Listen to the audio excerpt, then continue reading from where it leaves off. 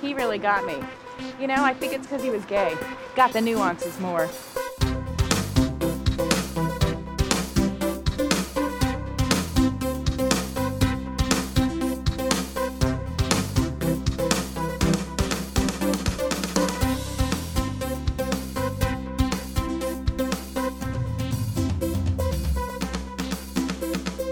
Gotta get me a gay, Mickey. Gotta get a gay. Well, hello, and welcome to another episode of In the Details, a celebration of nuance where each week I queen out on all of the acting choices, micro moments, and magic in the minutia that make a scene great. My name is Colin Drucker. Your name, indubitably, is Barbara Bel Geddes, and this week we are not alone. Barbara, we have a guest. We have a returning guest, a friend of the podcast, a podcast extraordinaire of her own, if you will. Please welcome back to the podcast, Nick Kachanov. Wow, what an intro! I feel so at home already. So welcome. Oh, good. I kick off my shoes, put my bathrobe Please do. on. Yeah. I'm That's ready. what we want here. Yeah, That's your Ellen Burstyn Requiem for a Dream realness. Oh going yeah, I on have the over red here. dress on. Yeah, Oh yeah. we all have the red dress somewhere. We all Yeah. have the red dress.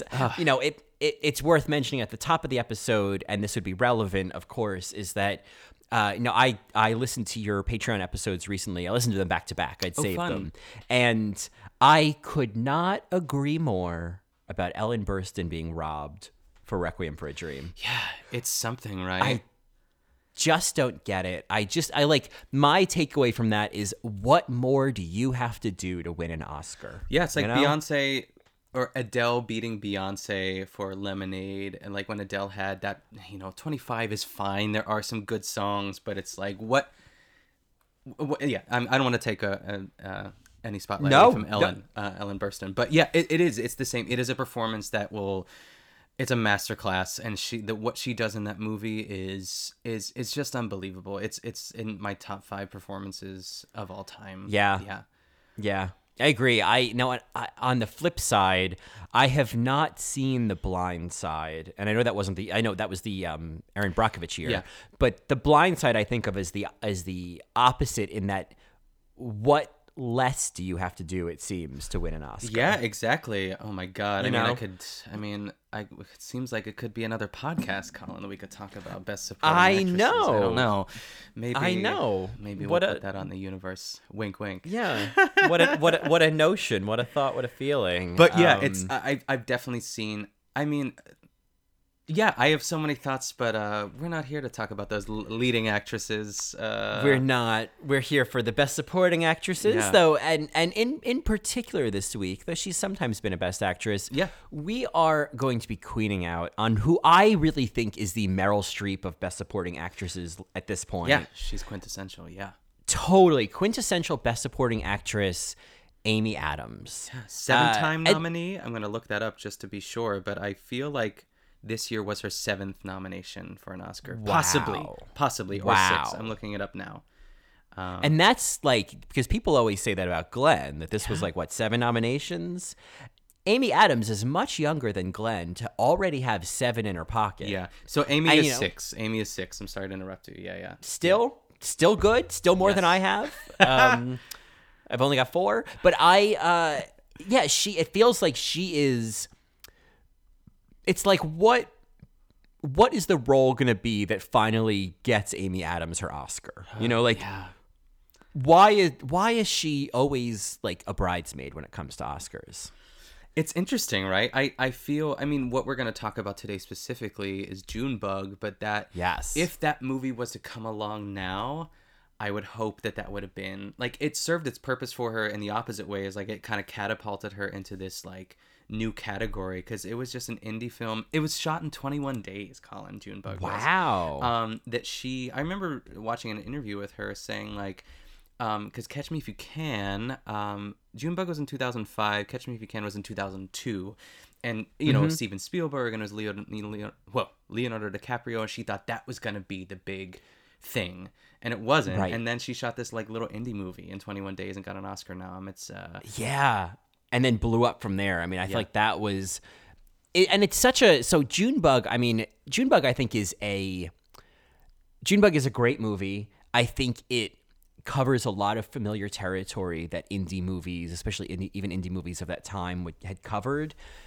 There's so much about Junebug that I feel like is about kind of the mundanity of small town life and of suburban life, and what a quiet living room feels like in the middle of an afternoon, and the idea of church picnics and working at a dish replacement factory and all that stuff, like the smallness of small town America. And I think that I think it's an interesting movie and an interesting story, and I think there's plot lines threaded through it that are really kind of fascinating. But the character of Ashley that Amy Adams plays, I think that the character on paper is probably good, but I think that the greatness comes from Amy Adams. Yes, because yeah, keep going. Sorry to interrupt you. No. I mean, I think that like there are certain roles, right, that are written like. Who am I thinking of? It's like, I would think of like, the women from The Favorite. Those roles were written to win Oscars, Yeah. They're given that kind of meat. You could say Ellen Burstyn's role in Requiem for a Dream was The Blind Side. That's an Oscar bait movie. There you go. To go back to that. Like, and once again, I've never seen it. Good. Yeah. Sandy Bullock. Like, she doesn't have a single Oscar moment in that movie, right? No. Like, she has that, not like... one. Not one. I just don't... without even having seen it, I don't get it. Yeah. But, so I think that there's certain roles that are kind of written, like Martha in Who's Afraid of Virginia Woolf. It's like, that's a Tour de great role. force. Yeah. Yeah. And it just helped that like Elizabeth Taylor just like went to the stratosphere with it. Yeah. I can't tell. I don't know if I necessarily think that this role is written to stand out. I think it's written to be quirky, but I think it could have just been like, I think it could have easily faded without Amy Adams. It could have easily been an annoying sort of character, because that is a fine line. Like, to be a bright, sunshiny person, positivity, a little bit, I hate to say dumb, but a little bit less simple, maybe is a better word to say, which also could mean dumb in a certain connotation. But if you watch the trailer alone for Junebug, like I showed, Keon has never seen it. He's not heard of it. And I was like, so this is what we're talking about this week. And I mean, I think they have like quotes every once in a while in a trailer, and it was like, Amy Adams is a revelation. And she honestly is. And I don't think they anticipated that when making this movie. It's like I'm gonna make a Drag Race reference here. It's like Max Muchnick when he talks to Dita Ritz. He's like, "You're the kind of actress that everyone hopes to have. You elevate the material." And Dita Ritz says, "This is what she's been praying for." That's what she says, season 4.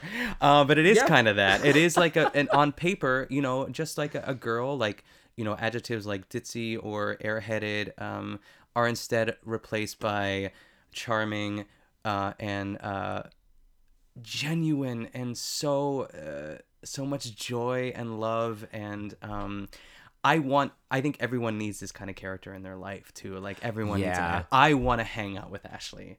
Like, I would be I just want to go to the mall with her and have her paint my nails, cinnamon fizz, all the way. Fizz. But anyways, but well, I keep going. I think kind of building on what you're saying, I think this idea, like, totally, that she is this kind of like ditzy. I mean, to bring up Who's Afraid of Virginia Woolf, there's like the character of Honey, the younger wife. Of course.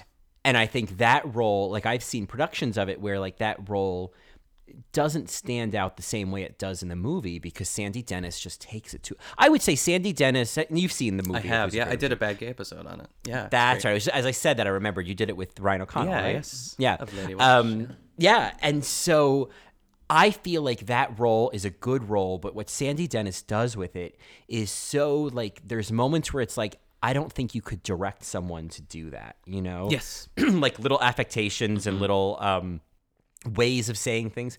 I actually think that's what I see most in common with Amy Adams here, is that there are, to go back to the ditzy thing, there are these moments where we see her considering something in her head before she says something. Yeah.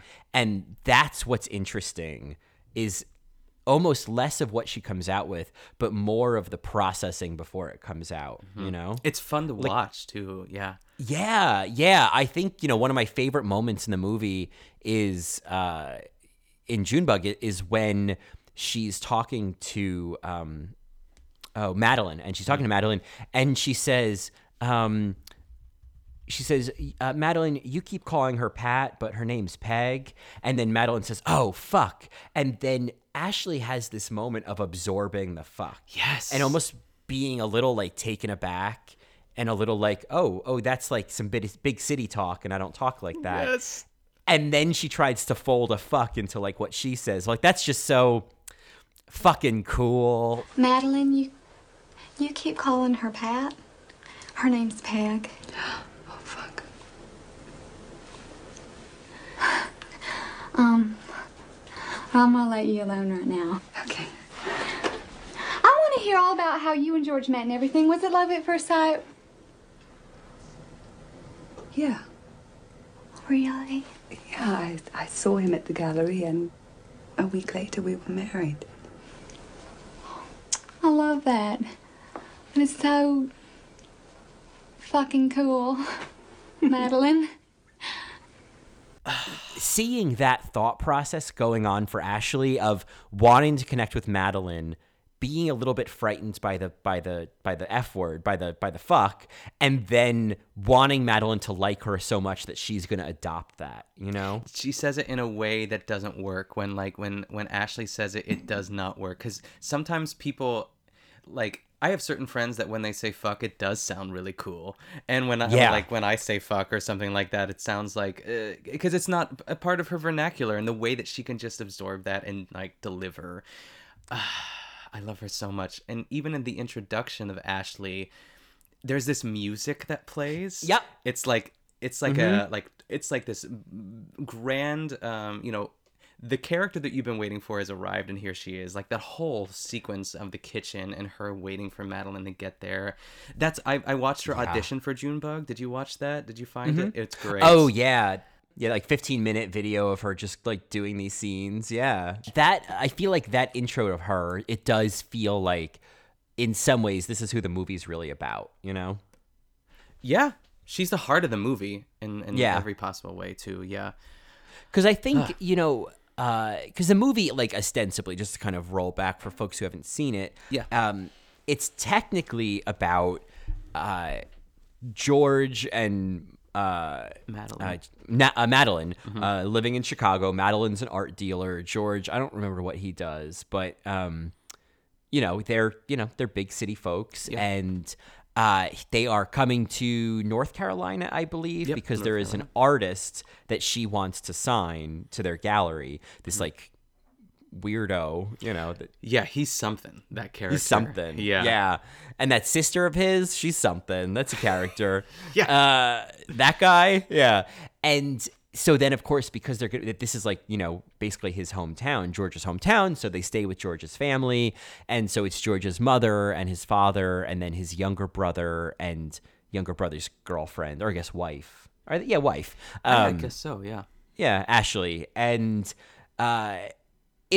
George is very much the one who got away. He's the brother who got out of the small town, got to the big city, it seems like has been trying to disconnect from this part of his life, or he is disconnected from it, And so my question to kind of start here, because talking about George and Madeline before we kind of focus more on Amy Adams, do you like them?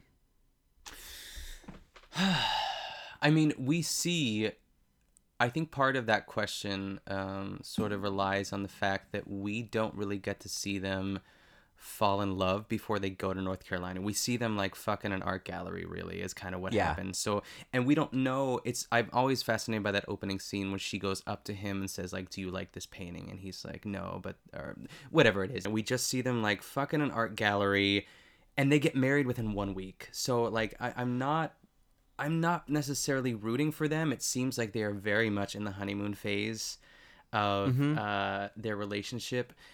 I think Embeth Davidtz in this part is so charming. At least in the first half of the movie. Like when she comes in, she's just kind of, I think she really does her best and succeeds in tapping into that like Southern sort of like, I'm going to give you a hug, and like really going in for it, which seems like, which is interesting because the family doesn't really reciprocate, because they're just like, Yeah. you know, their defenses, or they're just kind of observing her because she is so not Southern, really. She's English. She has an English accent Right. in the movie, so there's that going for her as well. But yes, a hesitant yes is my answer to that. I like them. But you know, once George gets there, he kind of just goes like, he's walking around the house when they first get there. I would like kill Keon if I was meeting his parents for the first time. And well, I remember meeting his parents for the first time, and like even when he'd go to the bathroom to pee, I would just be like, "Oh my God, hurry up! Like, Right. just get back here and help me." But how do you feel about it? I mean, I think George, like what seems to be happening with him is really fascinating. It's There's that a whole lot thing going of- on. Yeah. Yeah, it's like what happens when you go quote unquote home, and it starts to change him, and it starts to kind of infect him. And I think that what we see in the course of the movie is that George could, if he's not careful, could fold right back into all of this. You know? Yes. And I think that seeing him kind of all the napping and the walking around and like just kind of it's like it's what it makes me think of is Rosemary's Baby, and how like in the first few months of her pregnancy she's like in all this pain, and it's like it's just this sense of like my theory is that it's like, you know, it's this son of Satan is like pulling her life force from her to kind of come to life itself. And we see Rosemary kind of devolve in the first 4 months or a few months of her pregnancy. And I see the same thing in this movie of George kind of devolving into this like version of himself that he is able to escape from when he's in the city, when he's in Chicago. And so it's funny because watching him, it brings up, part of it is I think because that actor, Alessandro Nivola, is just like fucking stunning. Like he's great. That Super is hot my- too. Like yeah. I'm really like a Southern kind of smart guy, but like also kind of like hunky and Southern and just scruffy. right. Yeah, I'm that into- smile. And he sings. Oh my God. And he Forget sings. about it. Like that right there is, if someone was like, so what's your type? It's like, I'm pretty open, but I would say he right there like George in from this movie. Junebug is- George from Junebug, yeah. Yeah. I love a guy who leaves me alone with his judgmental mother. Yeah. Exactly. But there's something about him that I find myself, if I were his boyfriend, you know, Dare to Dream, and he were acting like this, I would find myself feeling like I just need you to like open up to me right now. I need you to tell me what's going on. Yeah, you know, yeah. I need you to be my teammate right now. And I think that like it's really interesting to watch Madeline experience that in really small ways. To see him walking around and to wondering what he's doing, and when they go to that church, you know, Yeah, that's where it picnic or that culminates, church, you know, for sure, when she's looking at him singing and then just realizing. I love it. I love those moments. Yeah. though. Yeah. yeah, where she's like realizing, and there's a moment of like he's, you know, singing this like, you know, beautiful song, but like to me the way I registered her response was like, oh my God, who is this man? Yes. Like exactly. I didn't know that this was in you, you know? And so I sympathize with Madeline, but I think that she is obviously a very troublesome kind of protagonist in a way, because she's also blinded by this stupid, like, you know, artist that like we're really seeing the ways in which George's family isn't entirely wrong in some of their judgments about her, you know? Oh yeah, Like absolutely. I feel like his mother is so quick to judge, but I feel like I get it. Like I understand why she feels that way. Yeah, a mother always knows. I have a story about Celia Weston to share with you. I've been saving it for the pod. I didn't even text you about this because when we first started, that was the first thing I thought of. So I had watched Junebug for the first time when I lived in New York. I don't know how or why I watched it, but I was so glad that I did. And not maybe like, I feel like it was a couple months later, I was riding the NQ in Astoria, and who's on the train with me but Celia Weston. And it was in the Greens, after the Greensboro Plaza stop where you're going under the tunnel, and it's just like, and the train's speeding up, and I happened to look over and I see her. She looked like a vision. She was wearing like, she had a red lip. I like held on the pole and gave her like one of those Glenn Close moments, like seeing Billy Porter.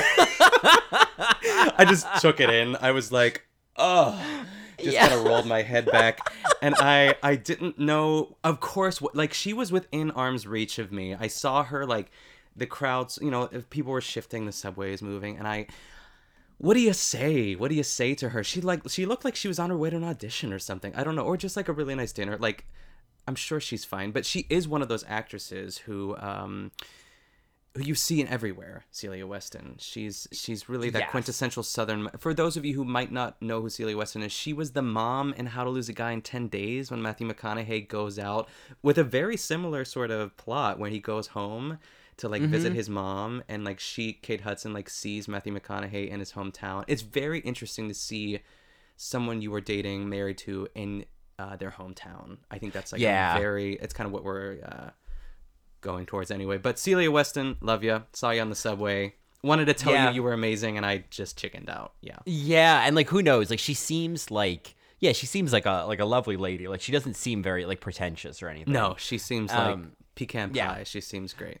Right. Like I feel like what we see in the movies is she's not really acting that hard, like she's kind of like that. I was first familiar with Celia Weston from the movie In the Bedroom. I don't know. And okay. that's a great one.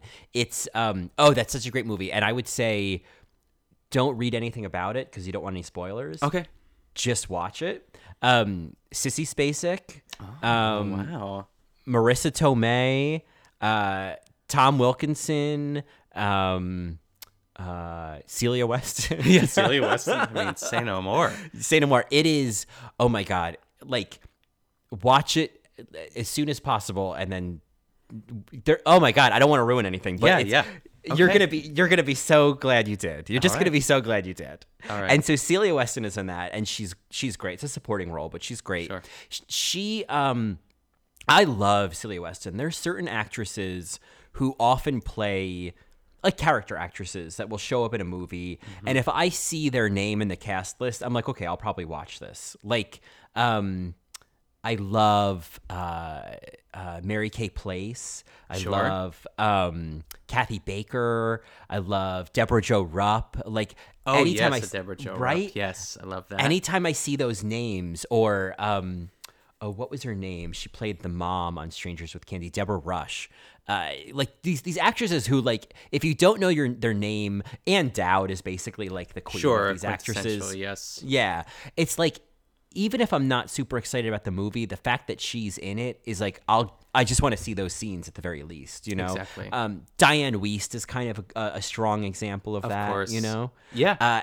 And so Celia Weston is totally that for me, is like, if she's in it, I'm excited because she's so unaffected. That's Yeah, she seems like someone who's just like, I'm an actress.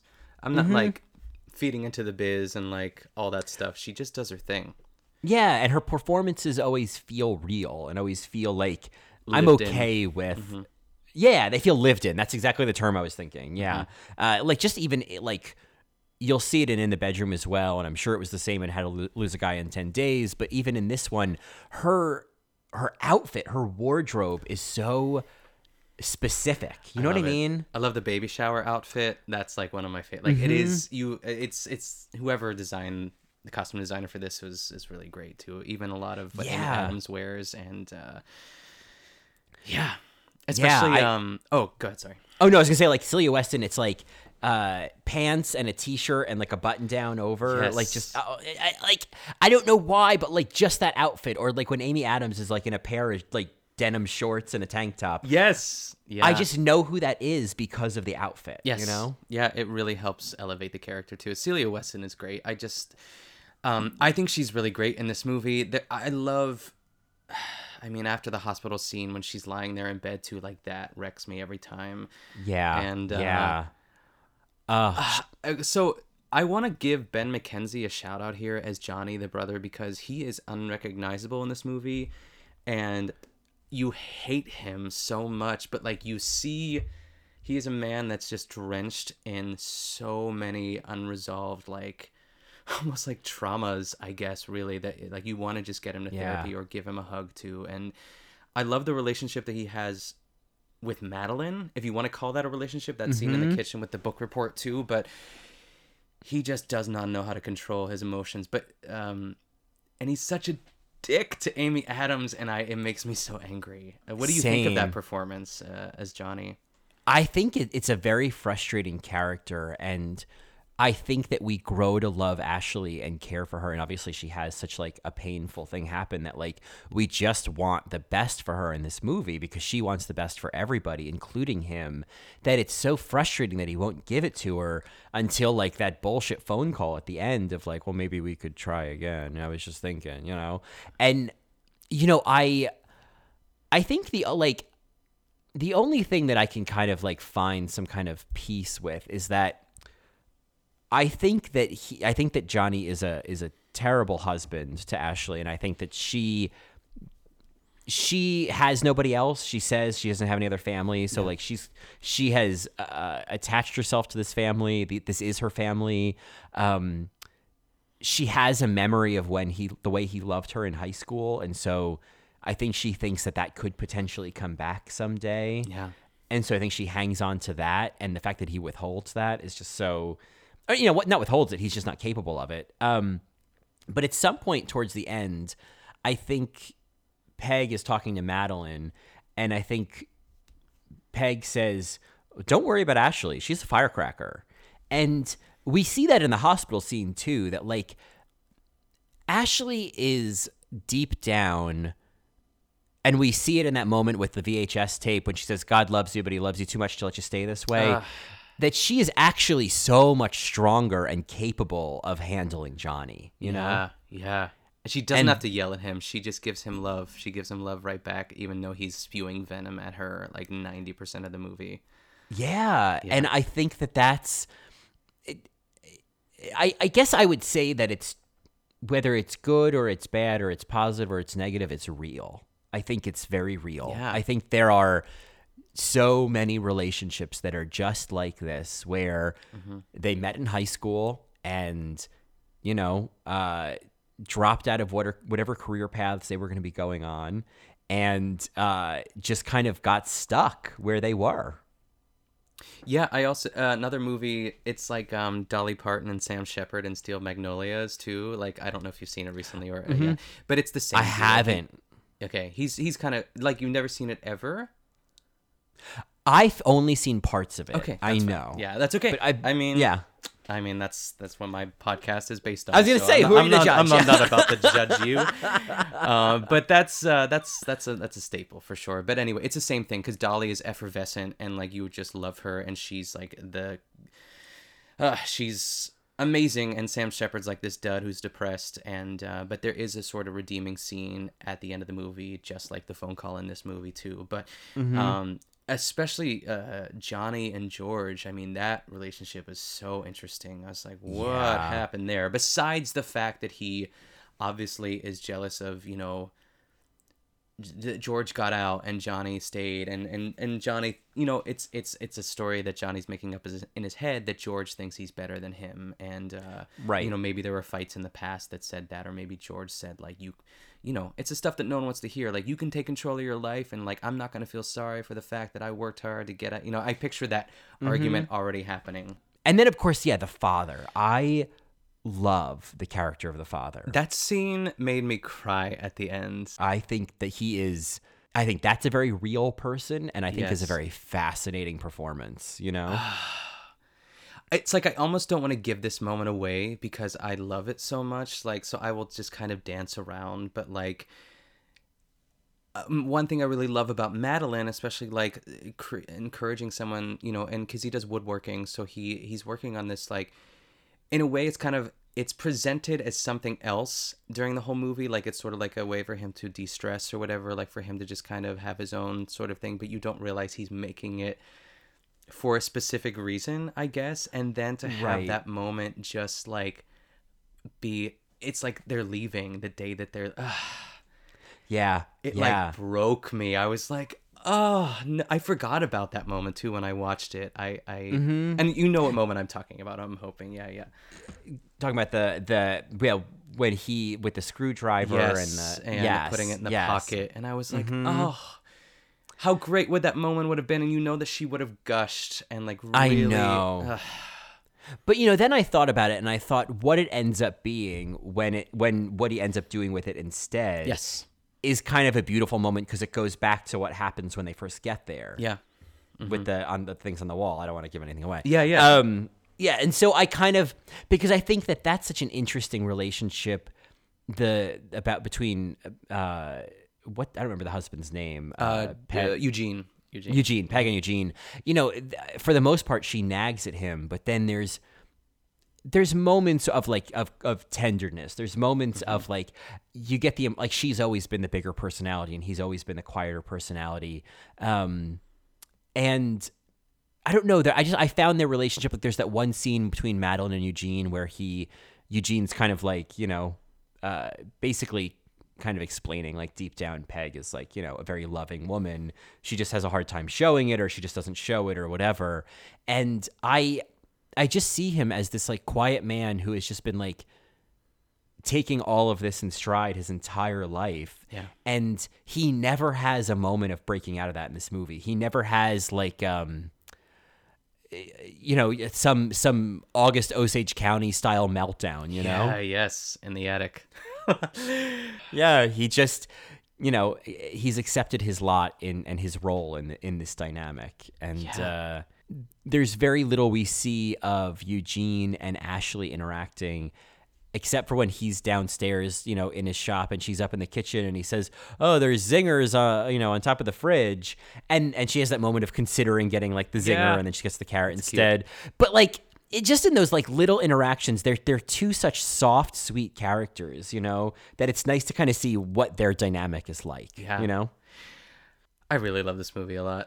I'm just like, the more we talk about it, there's so much to unwrap, and it doesn't, until you really kind of look at it through this lens too. Like if someone watched this movie, I mean, I would hope everyone would have the same reaction as we do to this movie, but not everyone would, and that's like the beauty of art and film and stuff like that too. But this hits you in a way. This movie hits me in certain spots too, and I haven't seen this probably in, I'd have to say like 8 years or something like that. It's been a while, so I loved going back to watch it. And just kind of rediscover some things. And I totally forgot about the screwdriver scene too. So that hit hard. Yeah, that was great in the best way.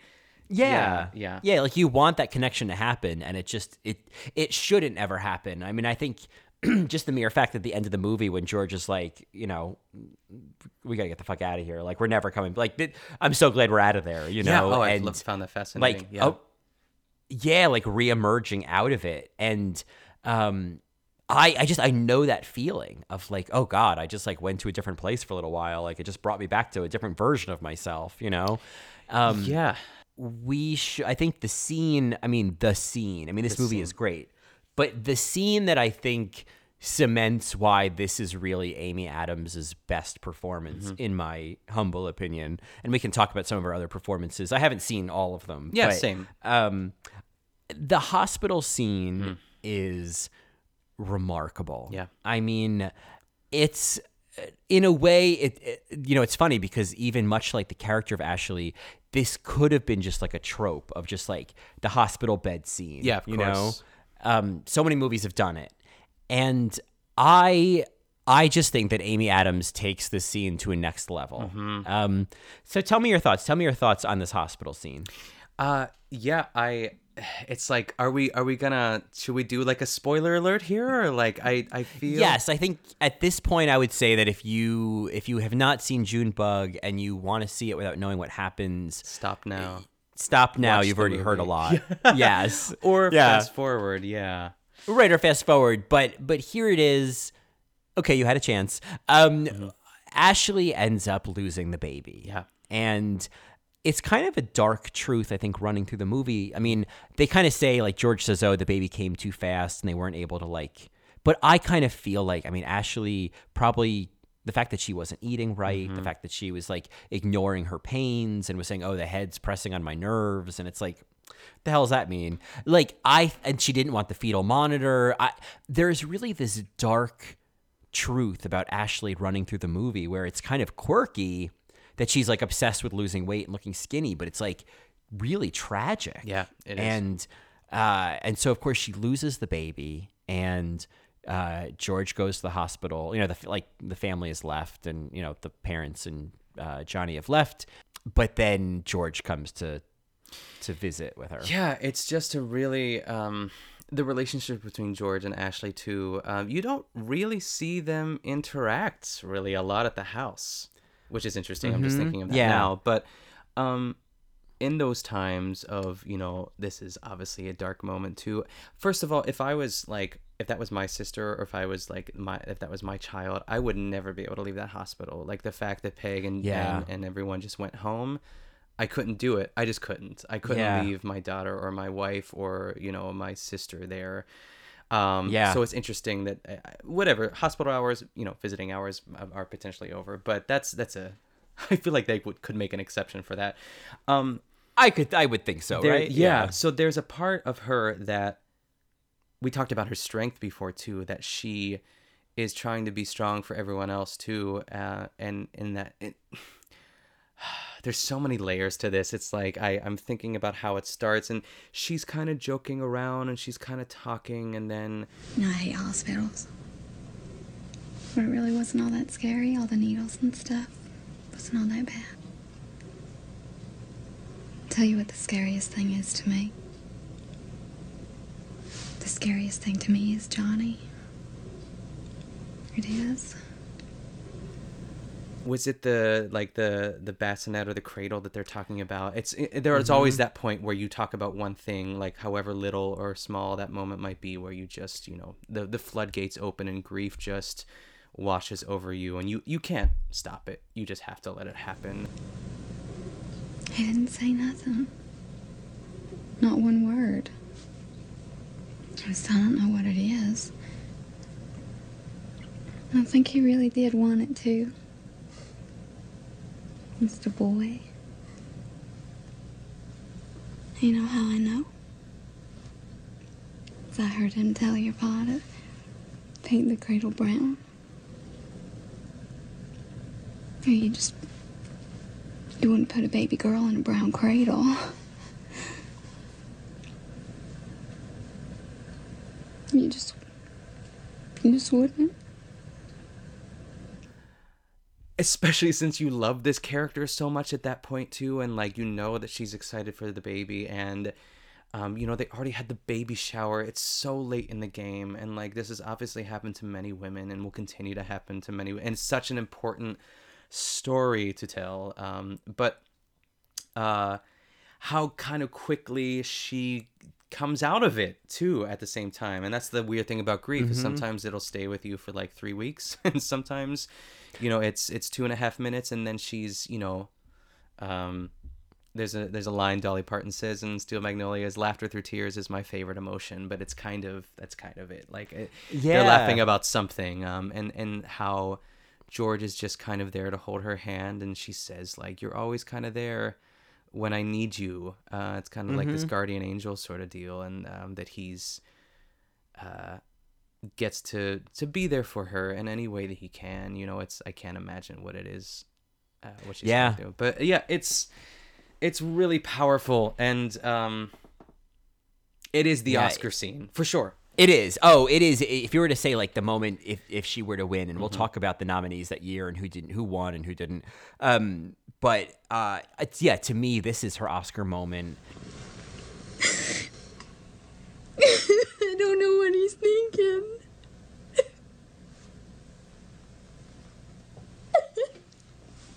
It's not my fault. Of course not. And all that time and all that stuff I got, all those months, it was just all for nothing.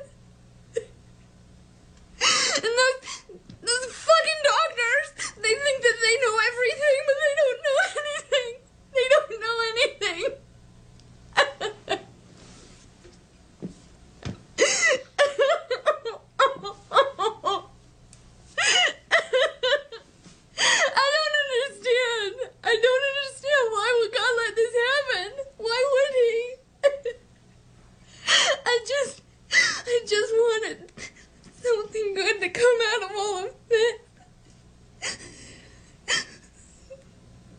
I think, it's so dark, but like, I think for years I've always like, in a sort of dark way, I've always had the line, I don't know what he's thinking, stuck in my head.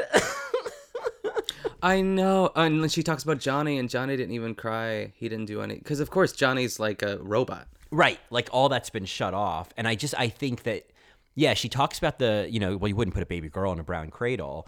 And it's funny, like I've watched the scene so many times, and this is so small. It's the way that the B sounds come out of her mouth when she says that sentence is, you can see the crumbling happen, is the, baby brown cradle. Like that is kind of like, the words are starting to dissolve. Like the formations are dissolving. And then, of course, she starts to break down and like crying about not knowing what he's thinking. And then I think the way that this meltdown takes off, and she's like, I think when she says it's not my fault, like I'm like getting chills just saying that, like it's not my fault, like that, like that sentiment. And like, I think that this moment here, we talked about earlier when she says fuck and it doesn't sound right and she's trying it on. Yeah. And then she has this moment here where it's perfect. And she's like, and all these fucking doctors think they know anything. They don't know anything. And it's like a side of Ashley that we never see. And it is so, like every time I watch that, it feels like it happens so quickly, but it's like Amy Adams just like reaches in, rips open her entire chest, shows us her heart, and then closes and puts it back away. Like wastes no time. And I think the way that she's crying and like the way that her hands are moving, the way a baby's hands move when it cries. Yeah. And I think about that also from like the performance standpoint. Like I think of Amy Adams and Alessandro Nivola like doing this scene together, and he has to just be there like 6 inches away from her face while she like loses her shit. And I think, what do two actors have to do to get there? Like the work of that is so like, for her to let herself break down like that. Well, this guy who she's known at most 21 days, because that's how long this movie took to film, and this may have not been the last day. So she barely knows this guy, and she has to like break down. It's like she's going to the bathroom in front of him, like it's so vulnerable. Yeah, it's raw. So raw. And when she says, I just wanted something good to come from all of this, it's but then, to your point, like she has that pivot where she's like, but I'm real pretty right now.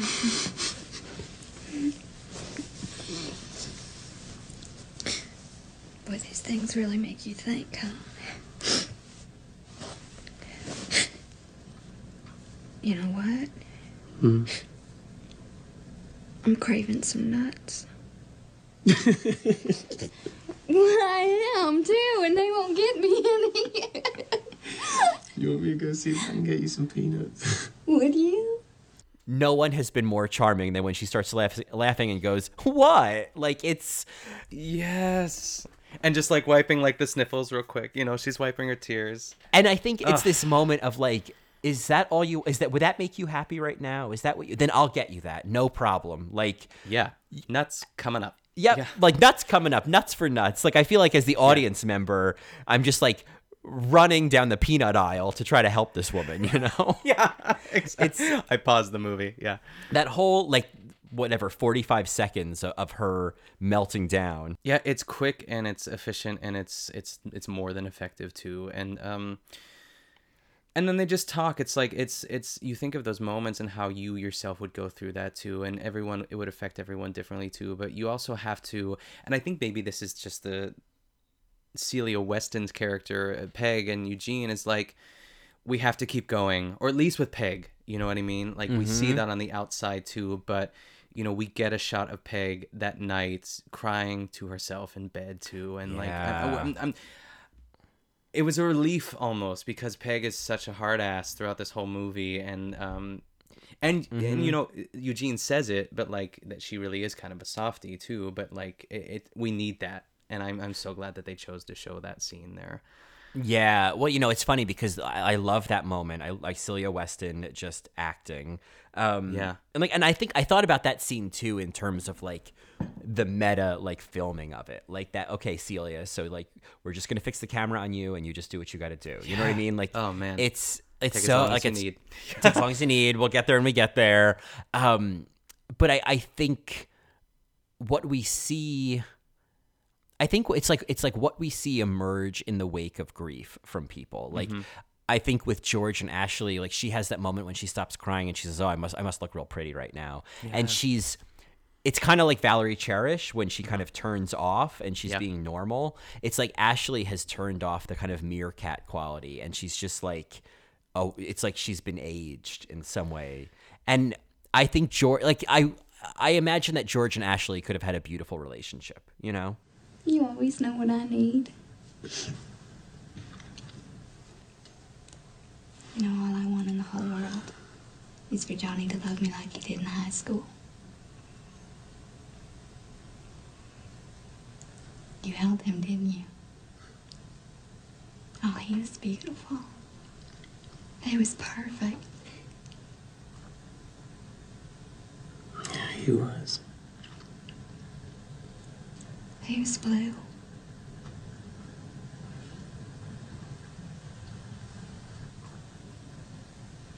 But you'll come back and see me tomorrow, won't you? And can y'all stay for the service? Well, we want to, and I have to figure out whether... I know. You got stuff you gotta get back to, I know. But you'll be there in spirit. I will. I know.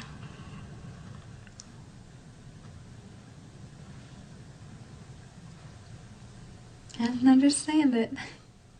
You make me feel better about things than anybody else, and you don't even do anything. So, considering all this love that we have for Junebug and for Amy Adams, of course, Amy Adams did not win the Oscar for Best Supporting Actress that year. And I thought we could just kind of talk about those Oscars and like who won. It was these are the 2006 Oscars. Okay. And, just kind of who were the big names that year and whatnot. I'm always fascinated by and some of it's just kind of like my own subjective like rationale when I look at the 5 nominees as like why this one was nominated, why this one won, why this one didn't. And so applying that same completely subjective Sure, yes. I'm excited. rationale. Yeah. So that was this is so perfect. This so connects to this Girlfriend's Cocktail Hour Oscar episode. so excited. Because this was the year that Crash won Best Picture. Yikes. Yeah, which I have similar feelings. I did not. I mean, obviously, Brokeback Mountain should have won that year, so it did not. Best Director was Ang Lee for Brokeback Mountain. Yes. Best Actor, that was Philip Seymour Hoffman for Capote. Great. And I think that was probably, I'm sure that was like the one to win. This was the year that Reese Witherspoon, I thought she won Best Supporting Actress. She won Best Actress for Walk the Line. I know. I It's a didn't supporting realize role. It's a supporting role. Hello. Come on. Yeah. And her, just, because it's worth naming who else was nominated that year, that was the year that Judi Dench was nominated for Mrs. Henderson Presents, Yes. which a movie I've I've never not seen, seen. but I mean, it sounds like an Oscar movie. Like, Yes. yeah. I feel like I know exactly what happens in it just by Yes. like reading the title. Felicity Huffman for Transamerica, Yes, of course. which is I love that performance for the drool moment. Yeah, of course. Yeah. I've not seen it. I've not seen it. Oh, I know. But It is it has like a- a Viola Davis like snot moment? Yes. Okay. Cool. Yes, it is. Now, into granted, Felicity Huffman playing a trans character, it's problematic in a couple ways, but right. she'll have some time in jail to think about that. Yeah. Whoops. And then Keira Knightley for Pride and Prejudice, which I haven't seen. Oh, and I love that. Yeah, is yeah, it? it's one of my favorites. Yeah. And then Charlize Theron for North Country. Okay, I don't know what that is. I remember seeing it. Yeah, it was. It's one of those movies that I think wanted to be better than it was, but had all the elements of an Oscar bait kind of movie. So, Best Supporting Actor, George Clooney won that year for Syriana, beating out Jake Gyllenhaal and. which is crazy. Matt Dillon for Crash. Wow. But let's get to the matter at hand. Let's get to the one we really care about. BSA. The BSAs, Best Supporting Actress. So this was the year that who I expected to win was Michelle Williams for Brokeback Mountain. Yes. I think that was kind of the one that a lot of people were pegging as like the front runner. Yeah. There was also Frances McDormand in North Country, I think kind of doing like a variation of what she finally won an Oscar for Three Billboards. Yeah. There was Catherine Keener in Capote, which I hadn't seen. Like, I love shout out to Catherine Catherine Keener. Yes. I mean, she's another one of those best, like, maybe a younger version of those women that we watch out for that we always like Catherine Hahn, Catherine Keener. There's a lot of Catherines that I really love. Yes. No, I agree. If I see that Catherine Keener's in a movie, I'm like, oh, okay, well, I'm interested to see what she's doing. Yeah, I I'm on agree. board. Yes. Amy Adams, of course, was also nominated, but the winner that year was Rachel Weisz for The Constant Gardener. Interesting. Did you see that? I didn't. I didn't either.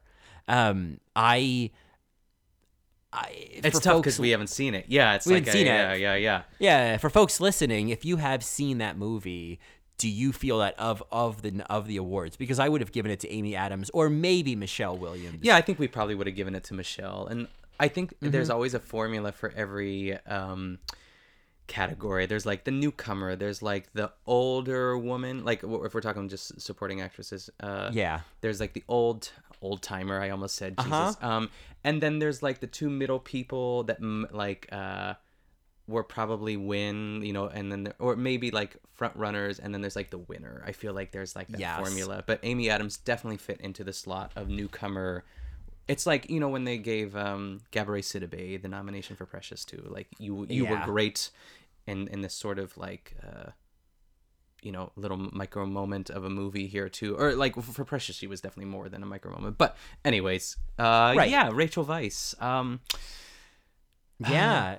So love her, I mean, but yeah, love I don't her. know. Yeah, I mean, I thought she was great in The Favorite, but I don't know. I think that and you know, I liked Michelle Williams in Brokeback Mountain. It's been a while since I've seen it. I love Michelle Williams. I think I've seen her even better in other things. And obviously Blue Valentine. I still haven't seen Blue Valentine. Colin. Oh, I know. I mean, it is not a movie that you pop in like, I think I'm gonna watch this now. It is some heavy shit, but it is, and it is like, talk about a movie that is just all internal, sort of like, you know, I don't want to say very little dialogue because there is dialogue. There's like a hotel scene that is like beyond depressing, but it is it's one of my favorite performances of her, among others too, but it's really great. Have you Michelle seen Williams, Michelle Williams is, I Yeah. feel like she is so much better than she's ever given credit for, because people keep thinking of Dawson's Creek, but it's like, have you seen Take This Waltz? No, Oh God, that movie never is even heard of it. Wow. Okay. great. It's Seth Rogen's in it, Sarah Silverman's in it. Okay. It's Canadian. It's so fucking good. Great. But yeah, obviously she's going to be in that Fosse Verdon thing, which I just from the trailer or the commercial, I was like, I think, I don't know if this is going to be great, but I think she's going to be great. Oh, I think you so know? too. Yeah. Yeah. I don't know if she's much of a dancer, but how hard she's worked in other roles, I assume she's learned. Yeah, you know? I'm assuming too. Yeah. Yeah. Get a body double in there. Yeah, right. Yeah. Yeah, no shame in that. Now, you had written down some of Amy Adams' other performances. I have, yes. So, And I think we should give some highlights to those. yeah, I'm excited to mention the one because I know you're gonna gag, but because I feel like it's, well, let me just get into this. So the first movie she ever did was Drop Dead Gorgeous. Oh, she's so good in that. She's great. There is bits of Ashley in that performance, but of course not as in depth and sort of nuanced as Ashley is. But yeah, she plays, you know, the ditzy sort of slutty sort of, yeah, she's great. Yeah, the slutty cheerleader who gets like third place. Yeah, and that was in 1999. Then we have Catch Me If You Can in 2002. Junebug, of course, and then Colin, her I'd say a little bit of an arc as Katie on The Office. Do you remember this? Oh, I do remember selling handbags in the conference room. Yes. And I loved, yes. And when Kevin was like, oh, she's like a prettier Pam. And it was like kind of true. Like it was brilliant casting. Yes, it really was. And I know you're an Yeah. Office fan. I was really excited to bring that up. Yeah. I am a huge Office fan. I cannot wait to start doing episodes about The Office and In the Details. I have so much to say about Pam. I have so much to say about Michael. About Jan. I have so much to say about Jan. Jan. I think Jan is fascinating. Yeah. But yes, no, she was great on The Office, Katie. I always think of that scene on the booze cruise when she and Roy are connecting over like the high schools they went to, and like, Yes. she's singing her old like high school cheer. It's great. And what's the movie when they're all standing outside because of the fire drill? That's like a deep cut for The Office, but I feel like you know it.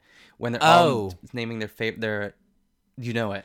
And Meredith mentions Legends of the Fall, or is it the one she mentions? It's the one. So what happened was, because Pam's obviously upset about Katie being in the picture, and they're all standing Right. outside in the parking lot, and someone mentions a movie. It's something along the lines of like Legally Blonde or something. It like is. that. It's Legally Blonde. Is it Legally Yeah. Blonde? Okay. Yep. I mean, I think that's a great movie, especially after doing it on The Bad Gay. I was like, Elle Woods is like a modern day feminist, but that's another podcast. But and then like Katie comes up and they're like, Katie, what's your desert island movie? And she says Legally Blonde, and Pam like laughs, but it's a very like it's like vindication, like, okay, yeah, you're stupid and I feel good about myself now too. Yeah. It's really a moment. Yeah.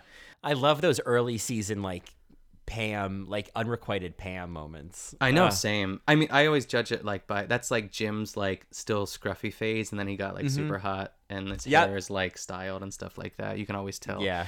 It was an Everyone era. always gets a glow up, I guess. Right. Yeah. But moving on to more movies, this is actually one of my favorite Amy Adams performances, I'm going to say, is Enchanted in 2007. I really loved it. I saw it a long time ago, and I remember being impressed by, like her level of commitment, and like it's smarter than you think it's gonna be, right? Like it's very self-aware at moments of what she's doing. Yeah. That's the impression I got. And also another sort of dangerously sugary sweet character that could be annoying, but also is not. She's just naive enough to kind of make it all work, and she sings, and I really love the music for that. So there's that. Doubt was in 2008. I mean, I just think Doubt. that is, especially since it was a play first, sometimes I get nervous from like a play adaptation to screen, but that's one that really, really works well. And like that cast is just, I thought that should have been like, maybe even Viola's first Oscar too. Like it could, we can argue that too, but that's a good question and I know it's not on topic, but who else was nominated the year that Viola Davis was nominated for Doubt? I'm gonna look that up. It was the year that I think Penelope Cruz won for Vicky Cristina Barcelona, which is strange, right? I could be wrong. I think I probably am, because I remember Kate Winslet won for The Reader that year, and she said, I can't believe we were nominated in a category with Meryl Streep at all, and I think it was for Doubt. But I could be wrong. I could be a year off. No, you're right. I found it. I found the Wikipedia page for Academy Award for Best Supporting Actress. They have every year all the nominees. A dream. I mean, I'm sliding right off the chair. Bookmark that for later. Yes, yeah. My God, I'm putting it in my porn folder. I'm so into it. So, which is a folder called Stuff inside of a folder called Stuff. So, no one will ever know. Anyway, that year was 2008, and it was. It was Penelope Cruz. She won for Vicky Cristina Barcelona, which I said that before too. It was in my Oscar stub. Our squirrel friends, like, I love her. I love the movie, but actually, I would have liked to see her win for something else. It's an interesting win for her. I could talk a lot about that. It doesn't feel like an Oscar winner to me. Yeah. Whereas Amy Adams and Viola Davis were both nominated for Doubt. Taraji P. Henson was nominated for Curious Case of Benjamin Button, and Marissa Tomei for The Wrestler, which I haven't seen. But you guys were... Good. Yeah, we love The Wrestler, yeah. She's really great. That could have been another Oscar. That, My Cousin Vinny, fine. Which I love. Yeah. And I'm not going to knock My Cousin Vinny. I think she's great. But that could have really been a great role for her to win. If I would love to see that, yeah. That's a tough category. And the one who I think shouldn't have won. So there's that. And I'm not knocking Penelope. I love her. I think she's super talented. But that's probably the role I would have, the last one I would have awarded of the 5. Yeah, it's interesting to me. But yeah, Yeah, Doubt. What a year. And then we have Julie and Julia, which is she's fine in that movie. I know she got a lot of flack like for being like whiny or whatever. Like it could have just been the way that it was written, but I know that is more of a Meryl Streep vehicle for sure, but I feel like Julie's story is like, I feel like people didn't really find that it had much pathos maybe, or it felt kind of like, you know, privileged white girl problems or something. Yes, exactly. Kind of transparent. Yeah. And then we have Colin. Oh my gosh. I hope you're just as excited about this one as I am, but we have The Fighter. Which I've seen. I saw a clip of her beating up some people on a porch from that movie. So you have yet to see it. Okay. Yeah, so I've yet to see it. I'm really excited. Between her and Melissa Leo. Amanda Kaczynski's. I almost said rolling in her grave, but she's rolling her eyes right now at us because really she's not the biggest fan of Melissa Leo, and especially in that movie. But I like picture the curtain lady, who we love, this gorgeous curtains, and like that's basically all of the sisters. Is that like sort of that vibe, and especially Melissa Leo. I love that movie, and I love Amy Adams in it. That could have been maybe her Oscar.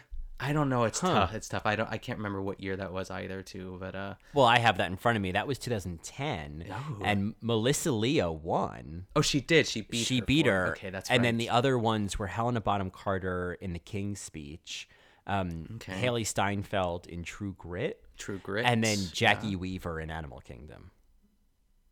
Interesting. Yeah. Jackie Weaver. Yeah, Jackie Weaver. Yeah, she's an interesting. She's one of those actresses. Yeah, I like her. I liked her in Silver Linings Playbook. I know she got nominated. Me too. Yeah, I actually thought she got a nomination. Yeah. Okay, then we have there's a couple in between. There's the Muppets movie. There's The Master with Philip Seymour Hoffman, which is an interesting movie. I've not seen it either. I don't know if you've seen it. So yeah. And then we get like another sort of touchstone here is American Hustle. I haven't. I have complicated feelings about that movie. Okay, like it's a David. Is it David O. Russell? David O. Russell. Yeah. Mm-hmm. Yeah.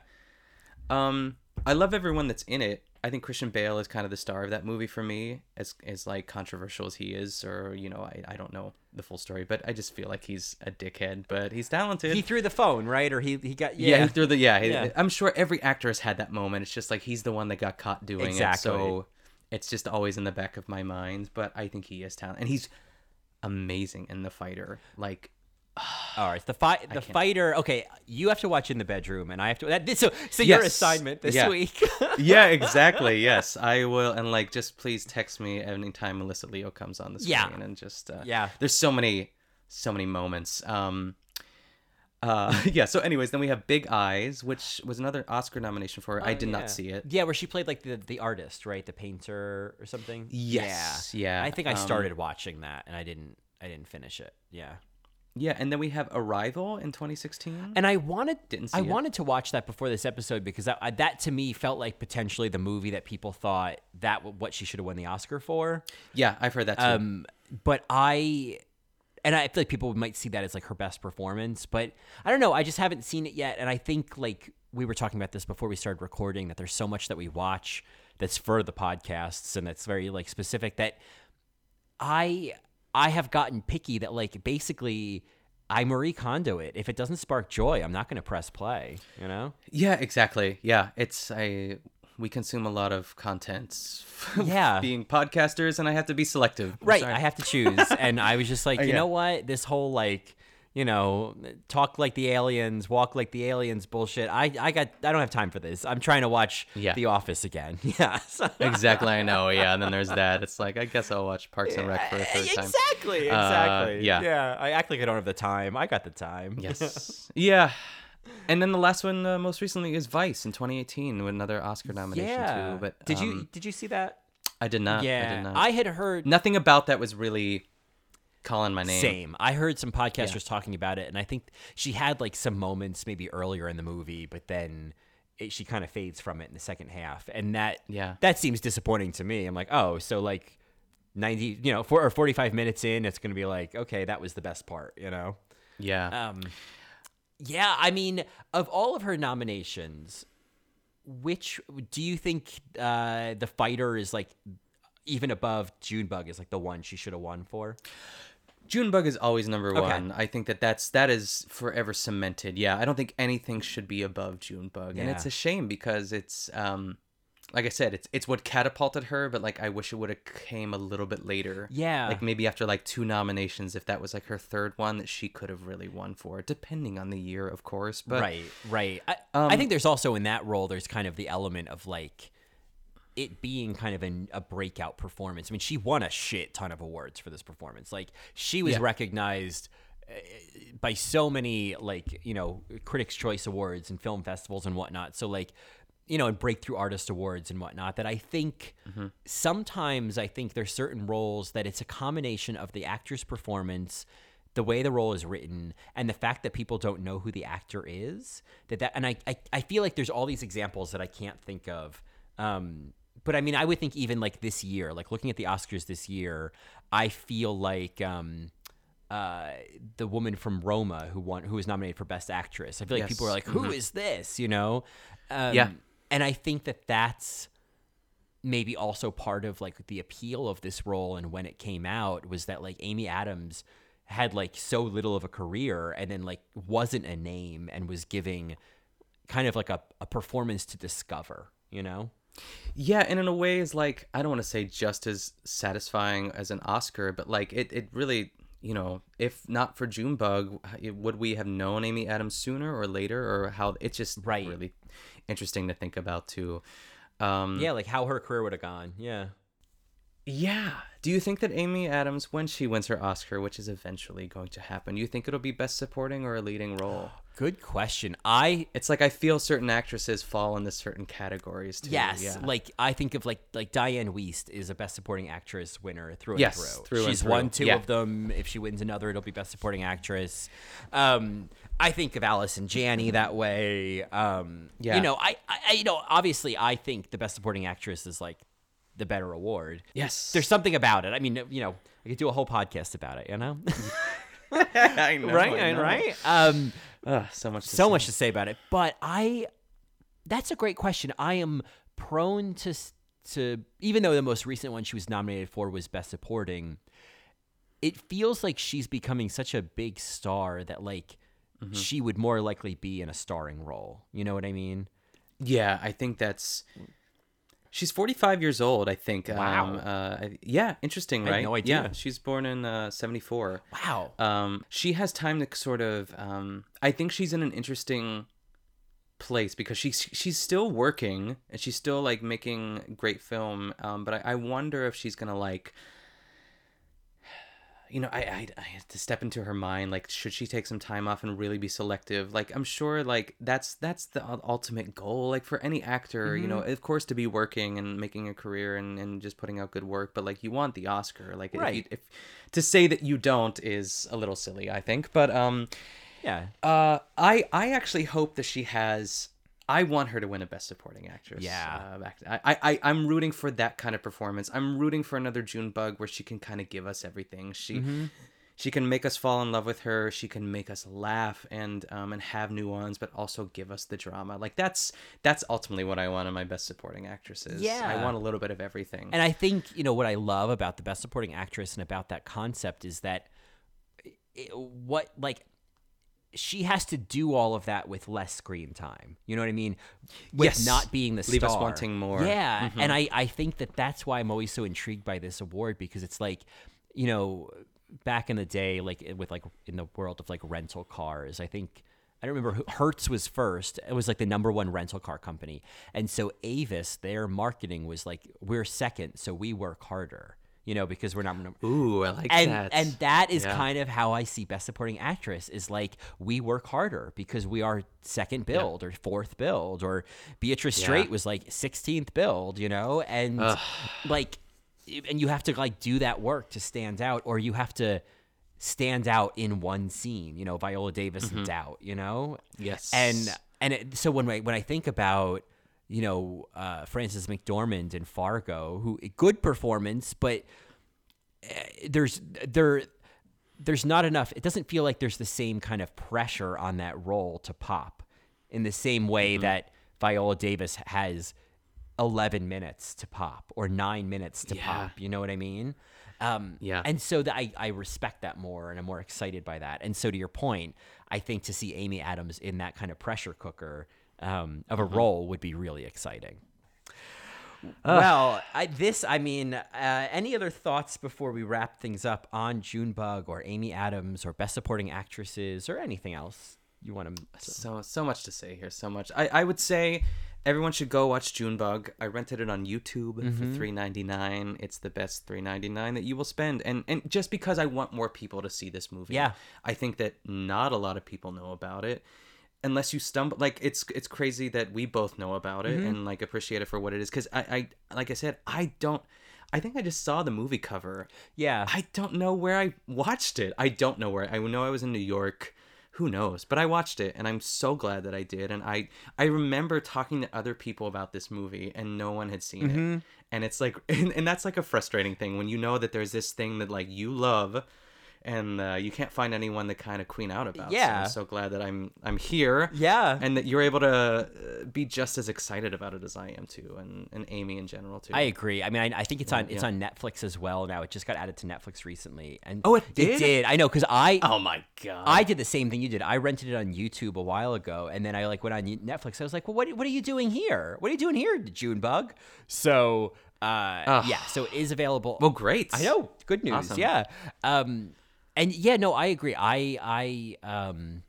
It's one of those things where it's kind of like when I finally watched Pen 15, I was so glad that you guys already saw it. So I had someone I could queen out with. Oh, yes. Yeah. I think that's part of the joy. Yeah. Yeah. So yes, I agree. I heartily recommend this movie. Even if you already know everything that happens, it's really about like how they got there and the performances that get there. Folks may be familiar with you already, but just in case they're not, how can they find more of you? Well, you can follow me on Instagram and Twitter at Nick Kochanov. If you don't know how to spell my name, just look it up. Or I'm sure it's in the details of this episode in the title. But I will say you can also follow me on the Squirrel Friends Cocktail Hour. You can listen to that every week, where Amanda Kaczynski and I, we talk about pop culture. We talk about a little bit of Drag Race.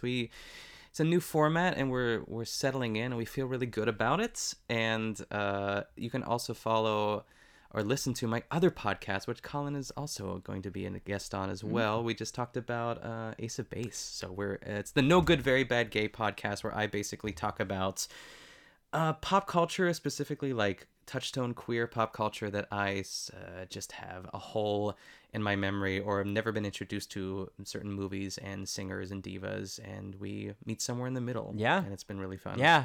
It's great because it's like, it's an excuse to like see like all these things.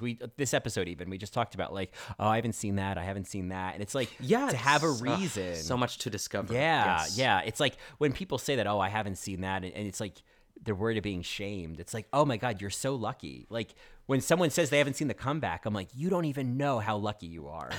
Yeah, exactly. Because you get to discover The Comeback. So yes, it's amazing. So I think that's great. And I'm honored to be a guest, to be a 2-time guest at this point. I know. And of course, folks, you know how to get more of me. You can drop me an email at inthedetailspod@gmail.com. You can contact me on Twitter at Colin Drucker, and you can now contact me on Instagram at Colin Drucker _. Yeah, I was like, come back.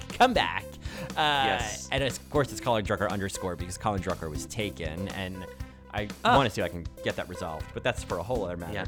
Yeah. And of course, folks, if you have strong feelings, particularly positive ones that you want to share, iTunes is a great place to do that. If you are listening on some other platform other than Spotify and wanting to be listening to this on Spotify, I have been on Spotify, and you can find me there as well. And next week, depending on when I post this episode, I think at some point you will either be hearing a new episode of Cherishing Valerie. You might be getting a certain bonus episode that I don't want to spoil if it hasn't come out yet. But yeah, a whole bunch of things coming up. So thanks for hitting play this week. See ya.